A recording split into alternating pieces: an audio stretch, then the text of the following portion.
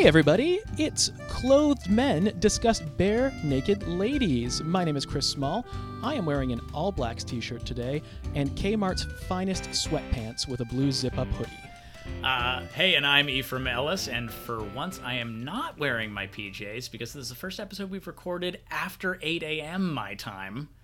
So we flipped it around. It's a bit later at night for me, so I'm actually wearing real clothes. I'm wearing a maroon t-shirt with some kind of like voyageur or like colonial explorer on it, which is kind of sweet, and a blue and green flannel shirt from J. Crew. It's very soft, and blue jeans.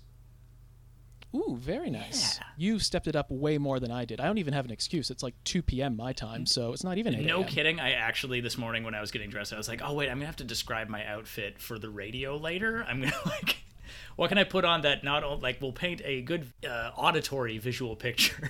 For this audio-only podcast. Exactly. And today we are discussing the Bare Naked Ladies' third studio album, Born on a Pirate Ship. After speaking last week about, I think what we both agree is a sophomore slump of sorts, I'm really excited to get into this album. It wasn't a very low slump. I thought, and again, I had a lot of excitement going in to talk about that record, and slowly over the course of the episode became more and more disillusioned. I still say that there's a fantastic EP inside that full-length record. It's great as I go back and edit these because I just finished editing our first episode. So those of you who are listening along with us, we're doing this weekly. Hopefully I haven't slacked on editing. But at the end of that Gordon episode, you do say in the outro, here's a spoiler, this is one of my favorite albums by then. And then I guess, I do feel bad that I was killing that illusion live on air as we were going through the second episode. You know what? That's kind of the thing. So I was also thinking, like, further on into the season, I was like, oh, is this one going to be my favorite album? Is this one? Because even though the Bare Naked Ladies are one of my favorite bands, I can't, like, off the top of my head say, like, oh, this is my favorite, this is my least favorite. So I'm kind of excited to see over the course of the season, like a ranking order kind of evolve. Definitely. It's because so much about what your favorite is as we're looking at these analytically, it's a really good way to kind of see what indeed does work for us. Because, we spoke about this in previous episodes. A lot of songs and a lot of albums are tied to certain points in our lives, right? So, and this album in particular for me was the second album I ever bought by them with my own money. So it does hold a place in my heart that way. I bought it in about 2004, so, later when it was released, because, let's go through a bit of history about this album. Born on a Pirate Ship was originally released March 19th, 1996. Number one song on the Billboard 100 that week, Because You Loved Me by Celine Dion. Shout out to Canada. Celine. Number one song of all of 1996, The Macarena, Bayside Boys Mix by Los Del Rio. Oh, boy. Mm-hmm. It's only because of my wife's musical taste that I know who sings The Macarena, because she has an affinity for 90s music and one-hit wonders. I know way more about that song than I should, but everyone was singing and dancing in 1996 to that song. I just heard a terrible anecdote about that song a couple of days ago, where apparently the band U2 was playing a concert somewhere in Spain, and someone said, "Oh, you should play the Macarena. They're gonna love that here. It's a Spanish song." But it turns out that band, Bayside? No, Los Del Rio is from a different part of Spain, and everyone in the audience was like, "These guys are dummies. They don't know this area of the country. You're faking it." And they got laughed out of the city or something. Anyway, the Macarena. Did you hear this anecdote on a rival podcast, Are You Two Talking to Me? I actually did, yes. We're going to start a podcast beef with them. They don't know yet, but there are no. Oh, I'm coming for you, Ackerman. I don't care you have your own podcast network. We're going to overtake you in the ratings, I swear to God.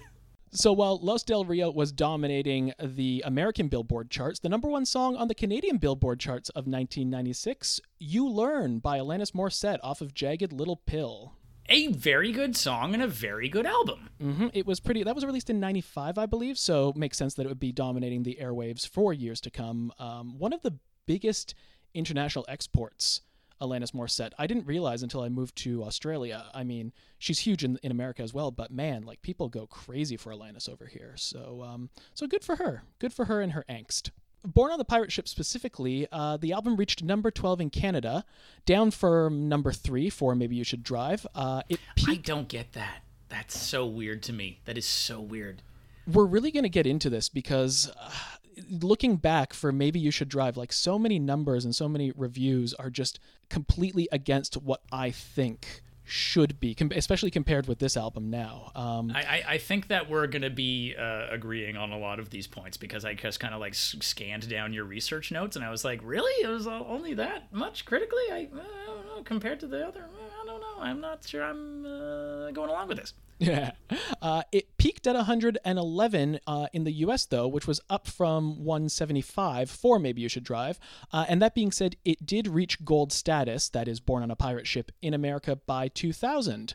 A lot of that success later on were from the 2 singles in the album, and we're going to get into those. But the 2 singles were The Old Apartment and Shoebox. The Old Apartment was the band's first breakthrough into the US, making the Billboard 100 and the mainstream top 40, and I think deservedly so. It's a great song. I was about to say that I think that makes a ton of sense to me, which I suppose we can get into later when we get into the track by track. But But yeah, I'm happy about that. You know what I mean? Like, I think that is a deservedly, it deserved to be a single, and it definitely deserved the success that it had in America at the time. Before we get into the track by track, we should talk about a few key points about this album.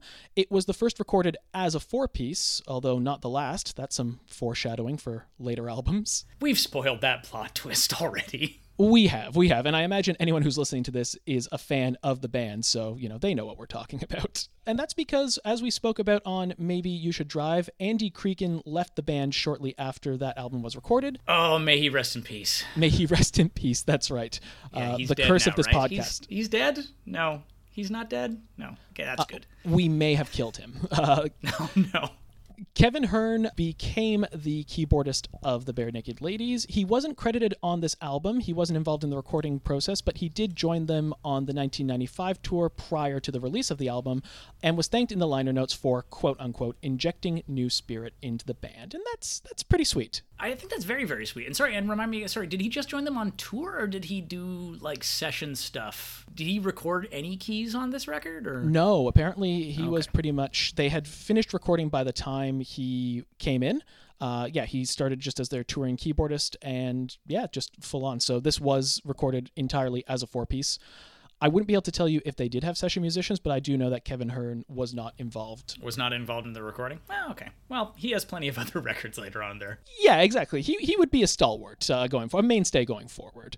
And speaking of the recording process, Ed and Steven returned to writing together on this album. Maybe You Should Drive was a very solo endeavor.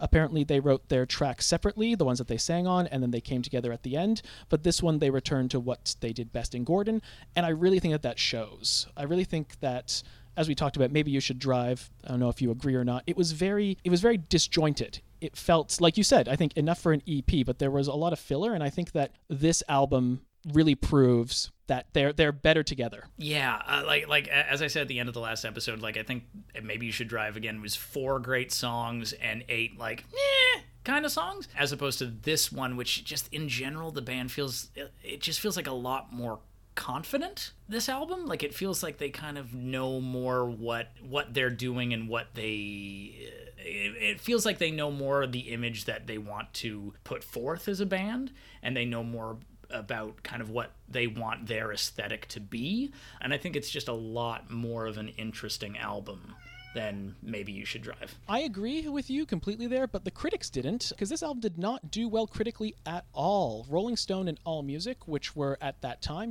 before the internet, they pretty much had the market on and had the final say on what was popular and what was good in music, gave the album, both publications, 2 out of 5 stars, which is really harsh. I am shook. I am very confused at that. That's very, very strange to me. I know. It deserves so much more, especially just, I listened to this album all week in preparation for recording, and man, I didn't skip a single track. And I talked about that on Gordon. I don't usually skip tracks when I'm listening to albums, but some songs are slogs to get through. There was really there weren't any in this album, with the exception of maybe one, which we'll get to later, but...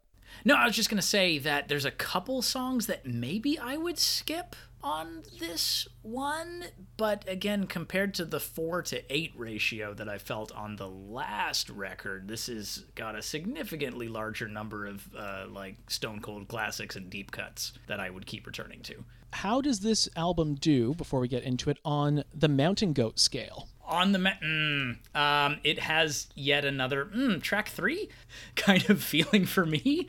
If you guys don't remember from 4 episodes ago, there's a songwriter I really, really like who has a theory that the first 4 tracks on any album are probably the most important because those are the ones that people are probably going to actually listen to.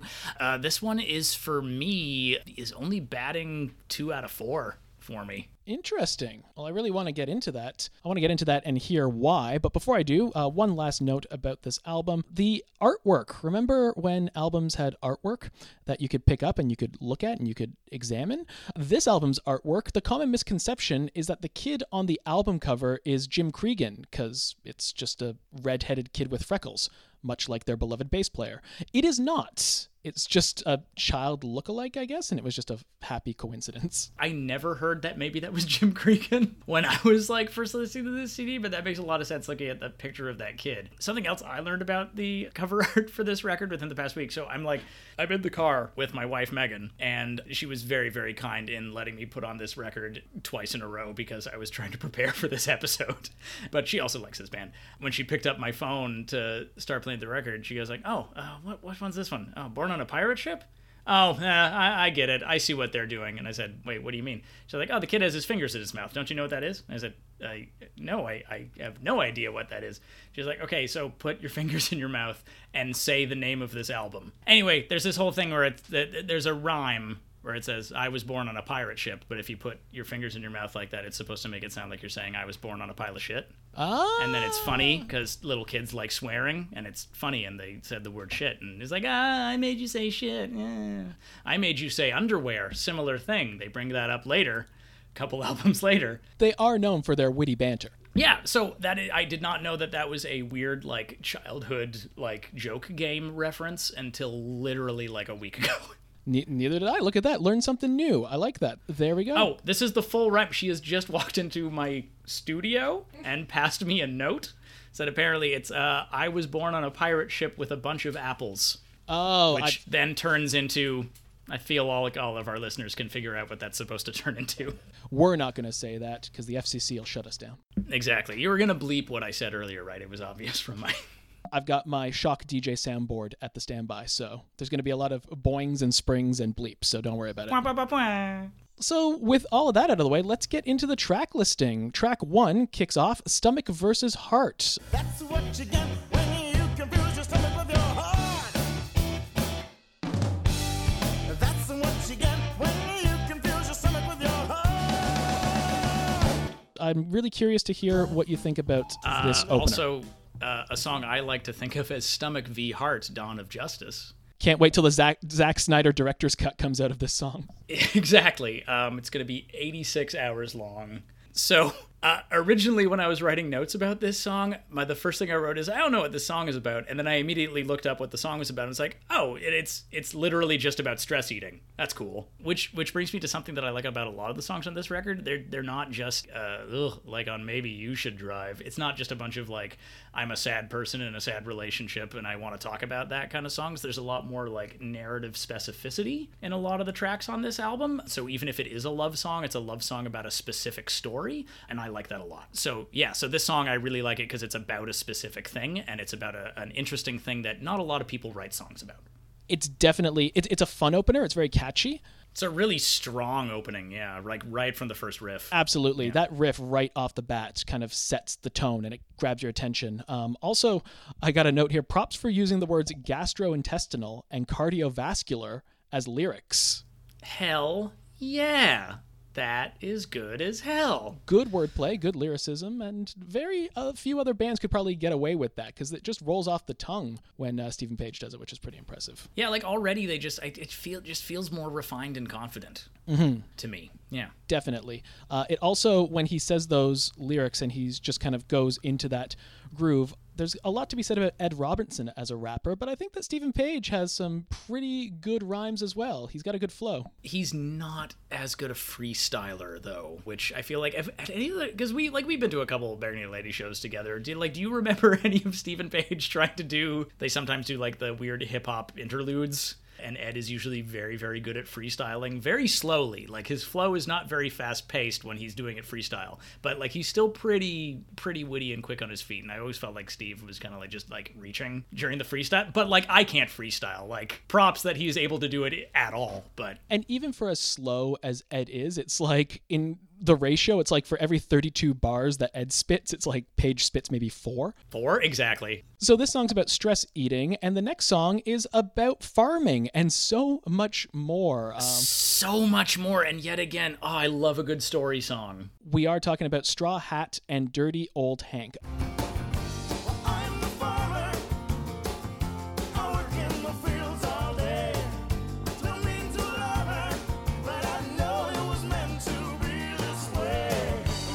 A song that the first couple of times I listened to when I first bought the album, just assumed it was about farming. And then I listened to the lyrics even deeper. I realized it's about way more. And then I did research into the song and I realized it's about way, way more. I want to hear your thoughts on this. Again, I love this song because it's a really good story song. It's about a creepy ass lonely farmer who falls in love with and stalks a singer, probably to the point of murder, or at least attempted murder by the end of the song. And it was inspired by Anne Murray, who I think personally told the band a really horrible story about a stalker that she had and some run-ins with this lunatic.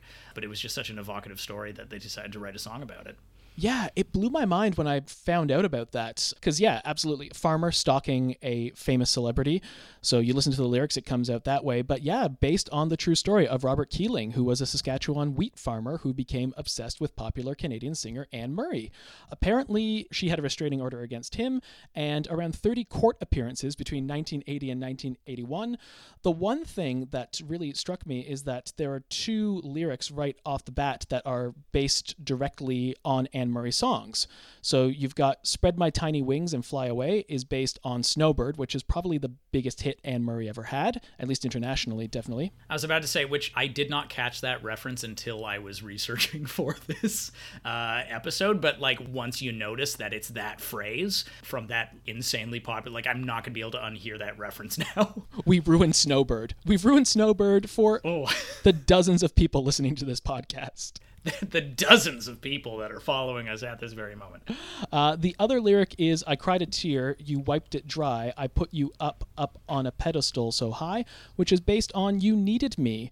And again, I'm just, have to revoke my Canadian license. I did not know that was an Anne Murray song, and I loved that lyric, thinking that the Bare Naked Ladies did that. But just, very, very dark song. And yeah, like you said, the very last line of the third verse implies that this farmer succeeds in killing her, but thank goodness that wasn't the real story, and Anne Murray is still very much alive. No, very, very much, absolutely. Yeah, and this song reminded me of, there's like at least 2 good About a Stalker songs in the Canadian pop canon from that time period, because there's a Sarah McLachlan song called Possession, which I think is the only Sarah McLachlan song I know and like, but it's also about a creepy-ass stalker, and that song took a lot of courage because I think she was writing about her own stalker.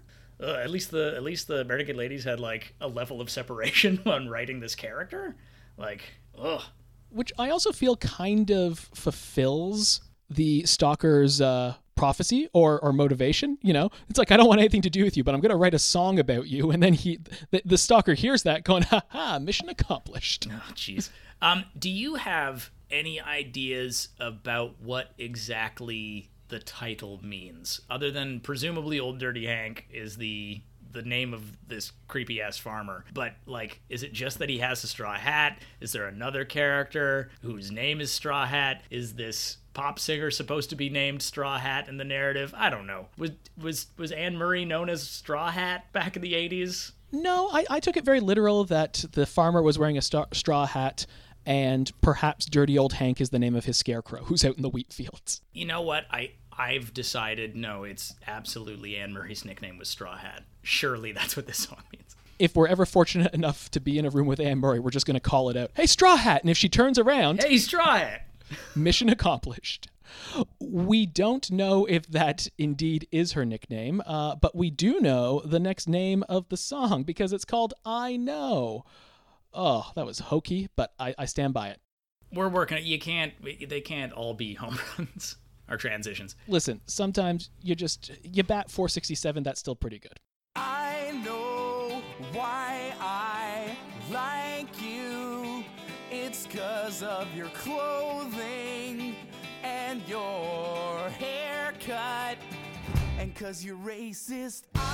So, if you couldn't tell from my glowing reviews of those first two tracks and my saying that I thought that the first four tracks are 2 out of 4, so these next two, I don't know. Okay. I know it's musically it's very catchy, but I have no idea what this song is about. And I wanted to try to figure out what it was about before doing this episode, and no one on the internet seems to have any theories. No one over on Genius.com has any idea what this song is about. And it's like, I don't know, it's just a bit silly for my taste. It feels like Ed's just throwing words at a wall. Yeah, I could definitely see that. There's definitely not an overarching narrative in the story. What I've got is that he's giving clues in the 3 verses to who he's talking about, and they add up to Hitler, a dog, and Jesus, which is probably the only song that I know of to group those 3 people/things together.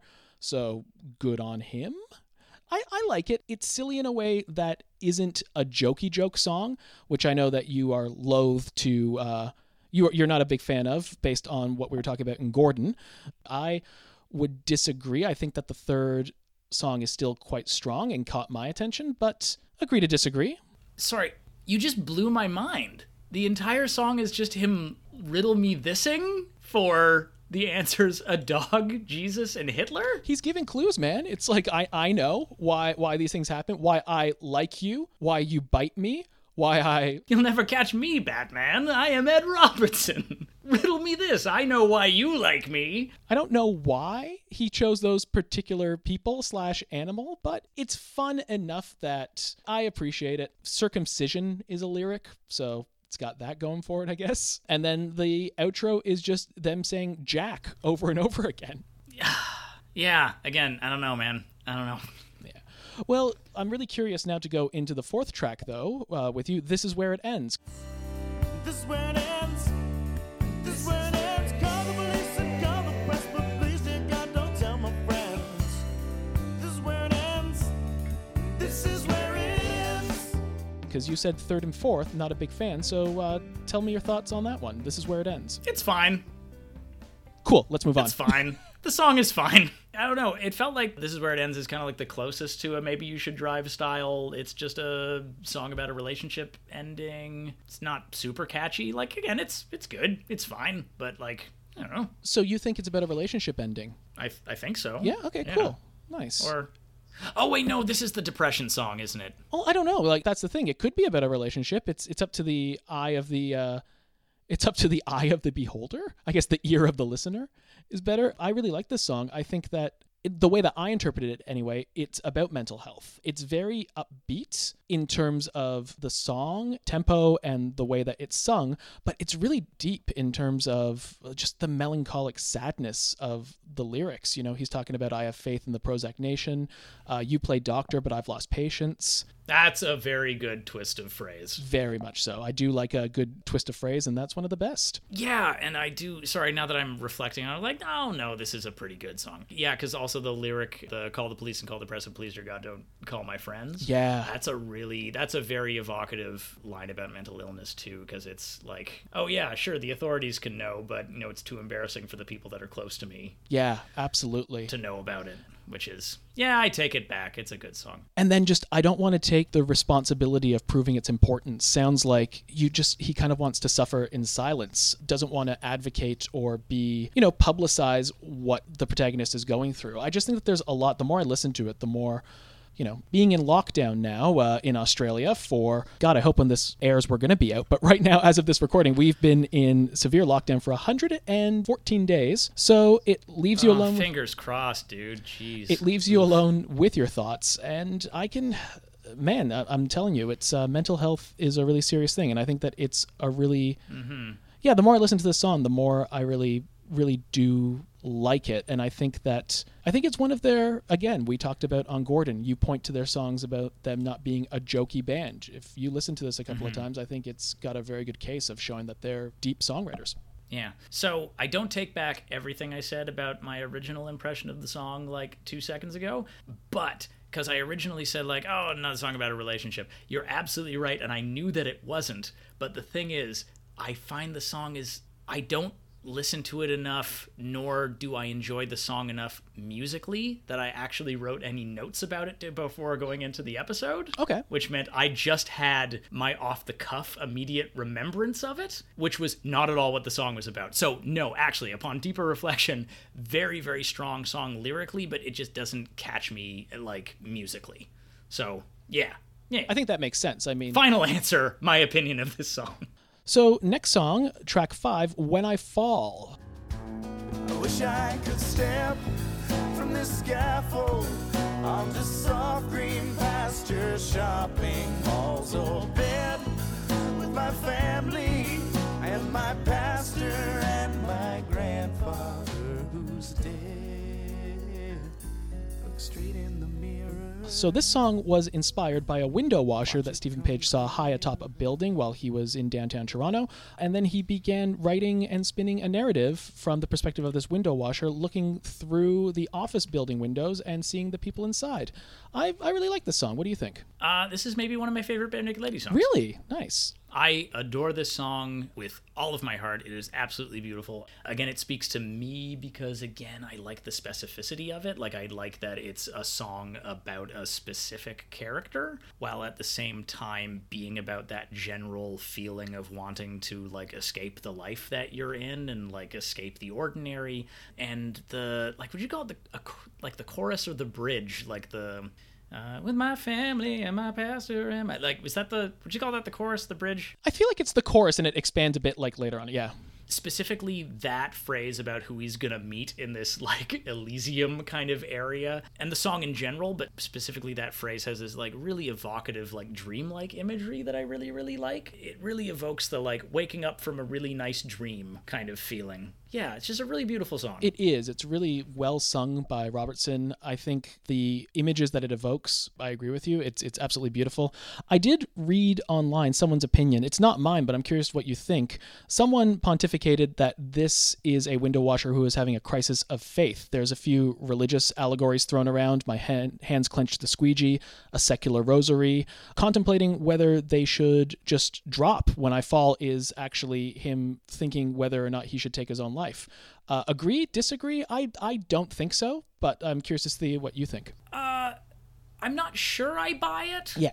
Like, there's some compelling points that you could make for that being the reading of it, but I'm not sure it's the, like, official canon correct reading. I think you could write a good personal essay about why that's a valid... I think that's a valid thesis if you want to write an English paper about the song, dissecting it as a poem, but, like, it's not how I feel about it. Listen, man, if you have a strong enough opinion about a movie, a TV show, a song, you can convince anyone. I mean, I once talked to a guy who said that the original Battlestar Galactica was an analogy for the Franco-Prussian War. There's a lot of theories out there.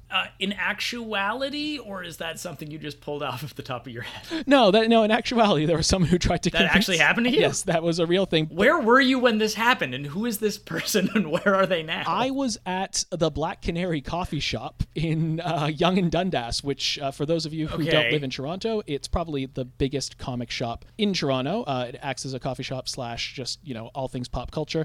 I hope it's still there. I haven't visited in 4 years. But, yeah, it's one of those places where anyone who has an opinion is going to gather and try to convince you of it, and... That's a story for another podcast for another time, but yeah, I didn't believe his analogy, and I don't believe this random internet person's analogy about When I Fall. So I think you should feel good about yourself about that. I think that makes sense. Yeah, I told you before I'm easily impressionable, and this time I said no, I disagree. Good. Stand up for yourself and your opinions, Chris. Exactly. I feel good about myself with that, but the narrator in the next song does not feel good about himself. We go into track 6, I Live With It Every Day. On August 1st, 1981, I cycled to Scott's house with a BB gun. We were almost 12, but we looked 13. He had baby blue eyes that I shot him between.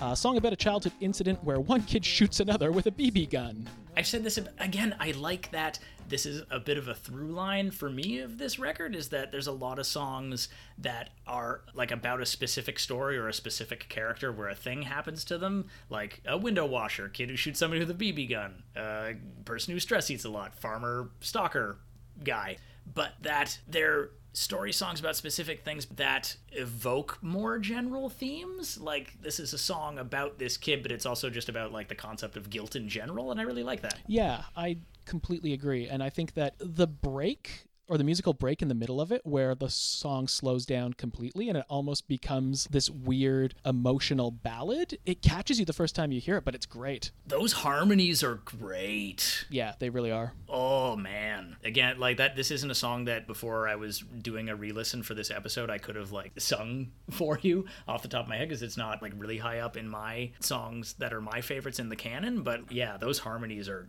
nuts. They really are. Yeah. I do agree with you about like it just being an overall song about guilt and the things that we do carry with ourselves. That's a really good interpretation of it. I'm surprised personally that this song isn't higher up there for you, because you say that you enjoy a good yarn that's being spun, and this one's pretty good about, you know, kid just traveling across the neighborhood to shoot his friend in between the eyes, hopefully accidentally. I assumed it was accidental. I assumed that they were gonna like go out and shoot some cans or something, and then just like it went off or whatever. No, but it doesn't stick with it, because just like with This Is Where It Ends, like musically, just doesn't hit me very much like from the music standpoint. And as much as I'm talking about lyrics a lot in this podcast, I'm really more of a songs will stick with me more if I like the way it sounds rather than the lyrical content. So yeah, really interesting lyrically, musically. It's all right. Yeah. Then we move on to The Old Apartment. Broke into the old apartment. This is where we used to live. The first single off this album, the album that was their initial breakthrough in the US, and just overall a great song. What are your thoughts? On The Old Apartment, it's absolutely fantastic. So good. I'm not surprised that this is one of the ones that kind of like broke through into the American market. Like, it's a very well constructed alternative rock song, and yet again, it's about a specific story. And I like the twist towards the end where it's, oh, he is still with this person. He's literally just here to like be sad about a part of his life that he's moved on from, not the relationship itself. Because it starts off sounding like an angry breakup song, but it's not, and it's great. It's a very fun twist on some of the songs that we've talked about before in previous albums, where it's the song that sounds very jovial, but it's actually very dark. And like you just talked about, this song starts where you think, oh, this person is breaking into their ex's apartment and is about to terrorize them. But no, it turns out, like you said, they're just visiting, because at the end, yes, I found We Don't Live Here Anymore. We bought an old house on the Danforth, which is the most Toronto lyric I've ever heard until Drake came along. I was about to say, and it's got a specific Toronto reference, so of course I'm going to love this song. Yeah. And then it ends with him saying, I'm happy again. It's a beautiful song. It's one that will always make me tear up every show that I go to see there, because it's so evocative of a time in your life. Who doesn't remember their first apartment? Who doesn't remember the first place that they lived with their spouse, or the first place that they had when they were starting out? It brings back so many good feelings, and it's just a very, very sweet song. I mean, them ending on I want them back. Like, they want those memories back. They've moved on, and they're presumably in a better place, but who can't relate to wanting to go back sometime to a simpler time in a person's life? It's just such a gorgeous song.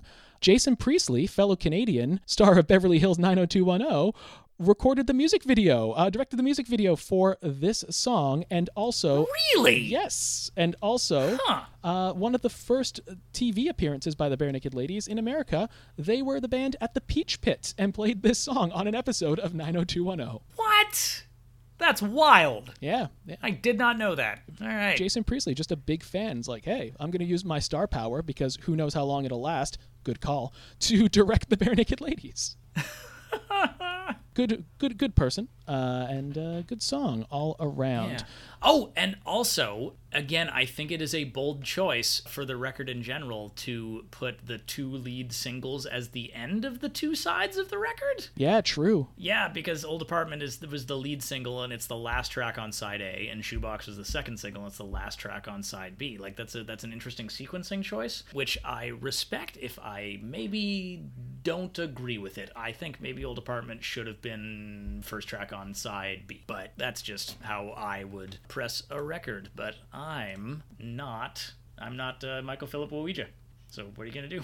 What young boy doesn't dream Of being dream Michael of Philip someday Ouija. becoming, posters of Michael Philip Luigi on a young boy's wall, being like, one day.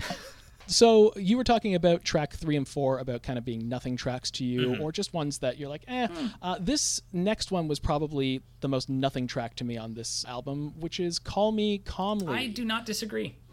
And all you have to do is call me, call me. I do not disagree. Yeah. Yeah, I don't. It's nice.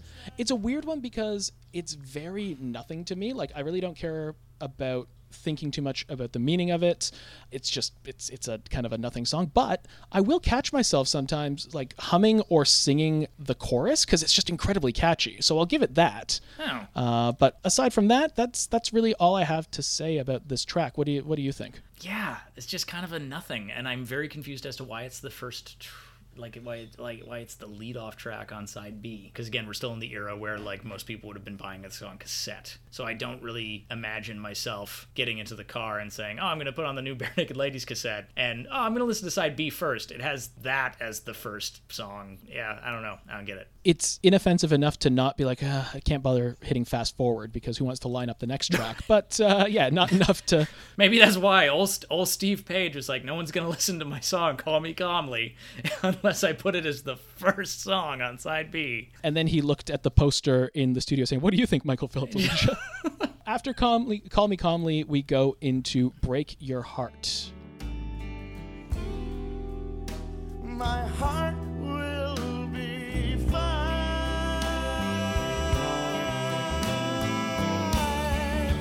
Just stop wasting my time. And now I know you. A much better song. A much better song.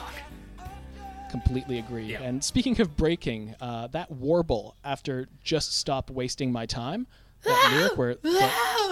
So good. Exactly. It's just the instruments stop. It's just him, and oh my god, it's Stephen Page. That is Like wailing breakdown is so good. There's so much raw emotion in there. This song plus the outro to me to Lovers in a Dangerous Time, the cover that they do, are probably the strongest examples of Stephen Page's power as a lead singer. That's at least my opinion, but every time I think about someone singing the hell out of a BNL track, it's this one and Lovers in a Dangerous Time for him. Yeah. For anybody that has ever let me drive a car that they're in, will know that in music I like a good saxophone in my rock music. And there's a lot of like very subtle sax in the background of this song, which I did not notice until the past couple weeks re-listening for this episode. And it's great, and I love it.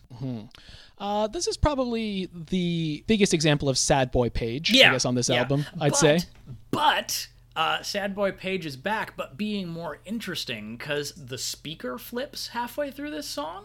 Because like the first half is presumably the boyfriend, because I think the tenses change anyway. But the first half of the song is the boyfriend saying like, oh, you know, like I should have broken up with you earlier, but I didn't want to break your heart, that sort of thing. And then halfway through the song it says, and then you say, and then the monologue switches, and it's her saying like, are you freaking kidding me? I'm like, you think I'm gonna go to pieces over this? You're not really that hot stuff, bud. And that's where the stop wasting my time line comes in.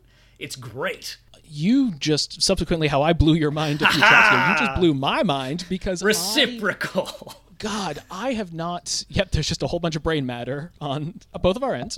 Let's pick up the pieces. Yep. Yeah. Yeah. God, I've listened to this song countless times, and I've never picked up on that. Yeah, no, so would I. I had to like, I was like, it was just because I was reading lyrics in prep for this episode. I was like, wait a minute. No, that's great. Yeah. Wow, I'm gonna have to. Oh, what a treat for the next time I go and listen to this song. And ideally for our listeners as well, because ideally, unless we're saying something new and interesting. But yeah, no, so it's like the same kind of like, it's a song about a breakup, Sad Boy Stephen Page, but it's got an interesting flip there, which I again think speaks to how the band has evolved since the last record. 100%. Yeah. And so we've talked about a lot about Ed and Steve writing the songs together. We then go to Spider in My Room. In the corner beside my bed, a very busy spinning thread, 8 legs and a little head. Voice of an angel. I think. I am always excited when there's a Jim Cregan lead vocal track on a Barenaked Ladies record. I think he has a really great voice. Yeah, he really does. They've all got pretty good voices. Even Tyler Stewart sometimes when he gets to bust out some songs live in sets. I think he's decent. Not the best singer by the band, probably, but you know. I think he's fun. Yeah. I think he's a fun guy. He's kind of got that Jim Belushi party animal thing going on. I mean that in a positive way, as much as comparing anyone to Jim Belushi can be considered a positive. I also like this track because it's, again, also about a weird thing, because it's about, like, arachnophobia and superstitions, which is kind of cool. Yeah, absolutely. We go from Spider in My Room, very upbeat song, to Same Thing. What does it mean to wake out of a dream and be wearing someone else's shorts? This song probably... Beautiful. I love this song. It's so good. And it probably has my favorite wordplay of any other Barenaked Ladies song, which is huge to say, I know. But when the lyric, struck by lightning, there must be something in my veins, my weathered veins, I actually think that is probably my favorite turn of phrase that in any Barenaked Ladies song. I think it's so good, and it's very, very clever. I was just going to say I like the Fantastic Four reference, but... Oh, that's pretty good, too. That last issue was cool.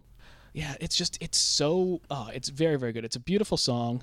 The way that, he just tries to rush in as many lyrics as he can near the end of the chorus, and it really, really works.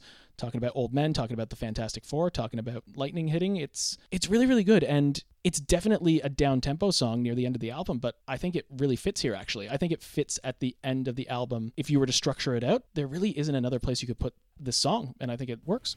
And at least through these first 3 records, all of my favorite Ed Robertson songs have been the weirdly melancholy, starting with an acoustic guitar kind of songs, like Same Thing, When I Fall, and Am I the Only One are like 3 of my favorite Barenaked Ladies songs. They're all like Ed being kind of playing a melancholy acoustic driving home in the rain kind of song. Oh, Steven, so you think you're the only sad boy in the band. Give me my guitar. Speaking of, we're in the home stretch for this album. Just 3 more tracks. Just a Toy comes next.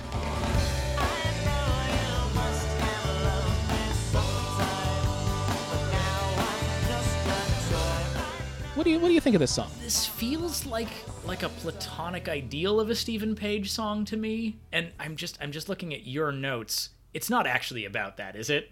Because it says confirmed by the band. You're nodding at me through Zoom. No. Yes. No. Yes. Really? Yes. So how about you? I take back all of my... Okay, I didn't know this next piece of trivia that Chris is going to blow all of your minds with. But to me, it again just sounds like I'm Stephen Page. I'm sad about the end of a relationship and not being treated fairly by my girlfriend. And my note just said it feels like a more refined version of Intermittently or A. Okay. Which are not songs I'm a huge fan of. But yeah, I was just kind of like, whatever. It's a whatever song. But if the next nugget of truth you're about to lay on us is true, I take everything back. I thought the exact same thing up until 3 hours ago when I finished my notes, actually. So I did find this. I had no idea what the song was about either until someone posted that, and they posted the audio as well. The Barenaked Ladies were on a podcast several years ago where they talked about this song, and they basically said it is from the perspective of a puppet made by Geppetto that is not Pinocchio. So the idea being Geppetto is toiling over all of these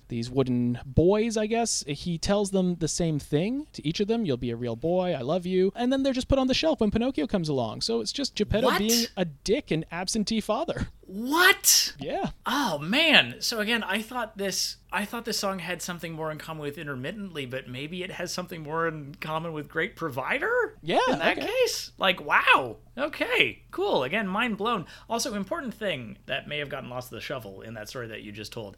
The Barenaked Ladies have been on a podcast before? Yes. I will send you the Guys. link. I will send you the link. No. I don't know if you know where I'm going with this. Guys, if you're listening, come on the podcast. Oh, that's a much better idea. Please. Like, Ed, you live on the Danforth. I can bring my mic. Like, I'll come to your house. It'll be fine. Come on the podcast, guys. We'll talk to you. We just need a little bit of your time. Even if you just want to come on the podcast to tell us that we're getting everything wrong, I mean, that's fine. We'll take it. Exactly. Yell us at about. Think of the exposure, guys. Yes, think about the exposure. You can finally break through from the Toronto scene. What's that? Who do we have on the other line? It's Stephen Page. All of our dreams have come true. Oh, mercy.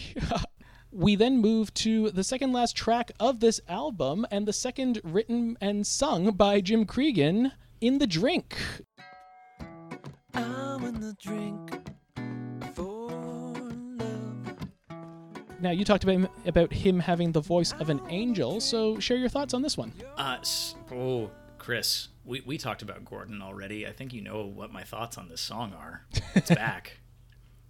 Chris, the jazz is back. The jazz is back in a big way. The jazz is back in a big way, and it's great. It is beautiful. Yeah, I really, really like this song. Jim Cregan has the voice of an angel, and I like that he gets to do kind of like a bit of a crooner kind of thing on this song. And specifically, the opening is gorgeous before it breaks into the jazzy stuff. And I totally didn't recognize which song this was upon like my re-listen of this until that break. And I was like, oh, what is this beautiful atmospheric kind of like post-punk kind of opening to this song, and then suddenly boom, the jazz hits you and everything's great. Once the jazz comes in, it's you know that everything's gonna be okay.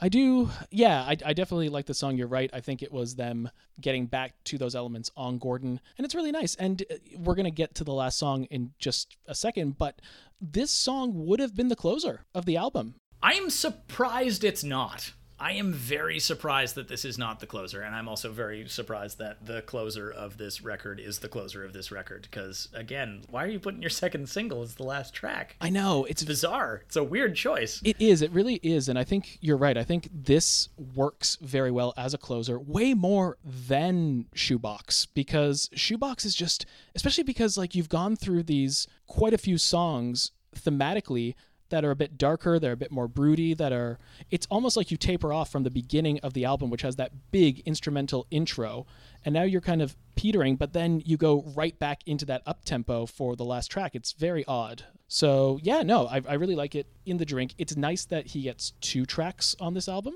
I think that's nice. Which happens a lot more, Jim getting 2 songs on a record happens a lot more often after the plot twist happens that we keep alluding to. Got to spread that workload around. Like a decade later, but yeah. So, In the Drink wasn't the last song of the album. Shoebox was.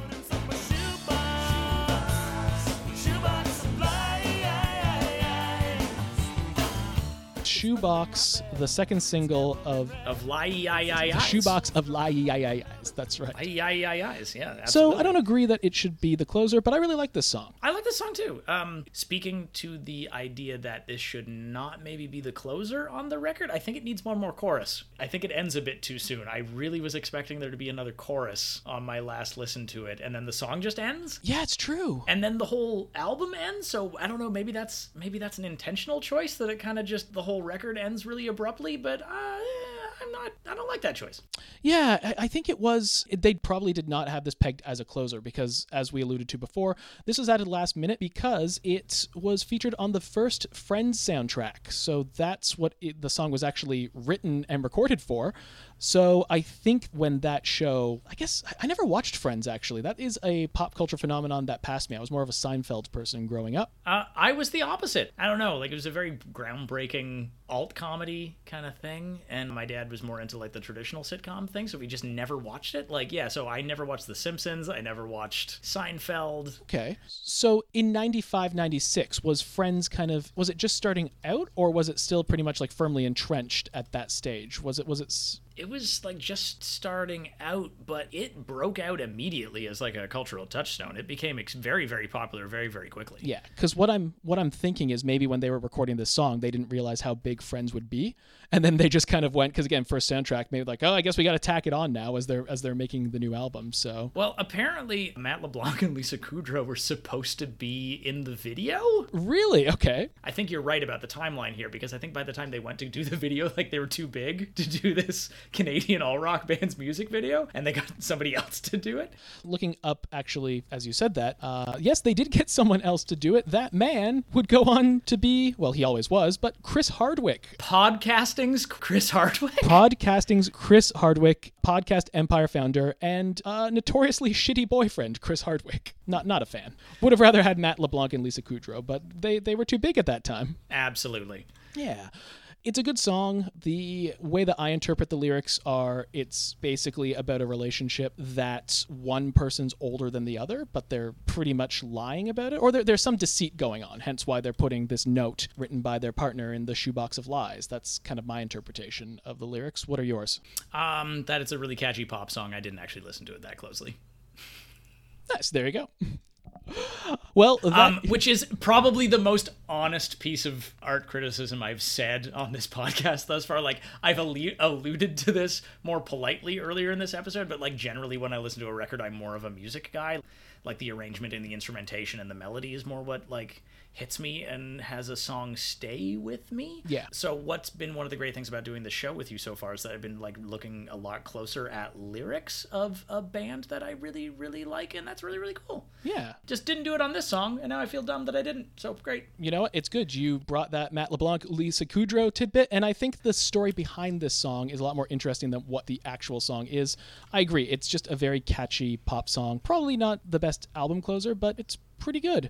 I remember Disc 1, the first greatest hits album of BNL, has this kind of firmly entrenched near the end, but not the last track. Like there's maybe like 3 afterwards, and I think that's a really good place for it. But it's hard because you can tell that this really wasn't recorded with the rest of the album, because I'm thinking about where I would put it in the album, but it doesn't really fit thematically. Even if you put it somewhere else, I really can't see it fitting. So good song, just it really does make sense that it was just kind of tacked on at the end, being like, let's get that sweet NBC money. TV money's been pretty good for the Barenaked Ladies. Yeah, it wouldn't be the last time that they had a song featured on a sitcom. No, certainly not. That is Born on a Pirate Ship, the third album by the Barenaked Ladies. Ephraim, final thoughts on this album? This is maybe... I feel worried saying this so early on in this season of this podcast, but this might be my favorite record of theirs. Oh, wow, okay. Yeah, it's just really solid across the board. I know that in the track by track I was saying some critical things about some of the tracks, and the thing is, like, not all of my favorite songs are on this record. It's mostly When I Fall, and to a lesser extent The Old Apartment, although The Old Apartment is probably in more like top 10 songs, and like maybe not even in the top 5, but When I Fall is absolutely like second or third favorite Barenaked Ladies songs. But despite the fact that not a lot of my favorite songs of theirs are on this record, it just really holds together as a top to bottom listening experience. Mm-hmm. And maybe just personally because it was the first... I think it was the first album of theirs that I bought with my own money, probably in like 2000 or 2001. So like at that point, Maroon had already come out, but for some reason I bought this one. Yeah, it's just got a really special place in my heart. And yeah, I think maybe it's my favorite one. Nice. Yeah. I'm kind of similar. I don't know if it's my favorite, but it's definitely in my top 5. And it's tough to do that because, again, as we're exploring every album, there are going to be ones that I'm going to be listening to going, oh, God, this is so much better. This is my favorite album now. And then I'll go to a next one saying, this is probably my favorite. But this one's always had a special place in my heart. And I think that it probably would be, I think I said Gordon was in my top 3. This would definitely be in my top 5. Yeah. For sure. Yeah. No, absolutely. I really like this album. Similar to the reasons that you had, this was probably the second album of theirs that I bought, again, with my own money. Was listening to it a lot in high school. I had a very long commute to Scarborough from North York, so there was a lot of time for CD listening. So I was about to say, yeah, you have to have that CD booklet for your Discman. Absolutely. Yep. And I had the square one, so I could put in the album art on top, and I thought I was so cool. Oh, man, I wish I was... See, when I was in grade 11, I was still buying cassettes because they were $10 cheaper than CDs. That is a very smart way to purchase music. And I also, and I had a Walkman, and everybody looked at me like I was on Mars, because everybody else had already moved on to Discmans. Other specific final thoughts. As I've said several times, I really like the amount of specific narrative in this record. There's a lot of characters in the songs on this album, and I really, really like that. And also with the song breakdown, there's 14 songs. 3 of them are Ed's and 2 of them are Jim's. I like that ratio. In general, yeah, it just feels like a lot more of a refined and confident record than Maybe You Should Drive, which confuses me from all the reviews. From a sales point and from, a critical standpoint, it's very, very weird. But it'll be interesting because next week, Stunt, the 4th album by Barenaked Ladies, is going to smash every single record that they have had in the previous 3 albums. There's some foreshadowing, both critically and commercially. So we're going to be talking about that next week. That is definitely a stay tuned. Do I have time for one more story? You do. So today I don't know how I forgot this part of the story, but I have another addendum to the story. I told in episode 1 about me embarrassing myself in front of Geddy Lee at an art auction in 2005. I want this to be a recurring bit for every episode. Ephraim embarrasses himself in front of Canadian legends. No, actually, this is going to end with me not embarrassing myself, or at least I hope so. So you know who else was at that party that I had completely forgotten was also there? The man himself, Stephen Page, was at that art auction, and I cannot remember. I don't know why that part of the story did not pop into my brain when I was recording a Bare Naked Ladies podcast while telling this anecdote. But specifically, I remember walking in, and because it was me and another actress named Devin Weigel, who's fantastic. I think she's in LA now. But we were on a TV show called Falcon Beach together in the early 2000s, and we went to this art auction. But I don't even think our pilot had aired yet, so no one knew who we were, and we just felt I felt very out of place there because just everyone was gathered around Stephen Page because he was the rock star there. But since I loved the band so much, I was like, Devin, I have to go say hi to. Will you come with me when I go say hi to Stephen Page, because I'm really, really nervous. And she was a very, very kind person and stood behind me while I went up and said, hi, Mr. Page. Hi, I'm Ephraim Ellis. I'm an actor, and I really like your band. And I'm pretty sure he just went, oh yeah. And that was our whole conversation. And I was like, oh, nice to meet you. And then I left. But the thing is, I absolutely, I think that's what I said, but I do not remember exactly what I said, which I hope means I probably didn't embarrass myself. Because I am the type of person that if I did embarrass myself, I would absolutely be able to relive that memory in picture-perfect clarity for the rest of my life. You didn't confuse him with another member of his band, so that's an improvement already from the rush. Yeah, absolutely. So again, Steve, we had a good time meeting that one time in 2005. If you want to chat again, come on the pod, man. I was really holding out hope that you were going to say that Straw Hat herself, Anne Murray, was also at that art auction. No, that would be... that just really would have tied this episode together, Chris. Damn it. She could have been. Maybe you didn't see her. Let's just pretend that she was and that she responds to Straw Hat. If anyone sees Anne Murray in the next coming weeks for some reason, just, refer to her as Straw Hat, as her friends do. Mm-hmm. Ephraim, where can people find you on social media? So you can find me on Twitter and Instagram at Ephraim Ellis, but again, I'm not really doing a lot of content these days, so I wouldn't get your hopes up too high. Again, more realistically, you can find me in Toronto on the street, but wearing a mask and keeping my distance and being very safe. So if you see Ephraim wearing a mask, keeping his distance on the street, say hi, but say it loudly and from across the street. Yeah, social distancing is important, people. We're all in this together. Take it from someone who has been in lockdown for months now. Social distancing is very important. You can find me not on the street, as I just alluded to. You can find me on Twitter at csmall201 and Instagram at csmalltraveler. Right now, I'm just tweeting about UFC and pro wrestling because that's all I can tweet about, because the world is a huge garbage fire and I don't really want to pay attention to it. I'd rather escape into fake violence and real violence. One of the reasons I'm not on Twitter a lot these days. Until next time, when we talk about stunt, I'm Chris Small. And I'm Ephraim Ellis. And we've been clothed the whole time. Nailed it.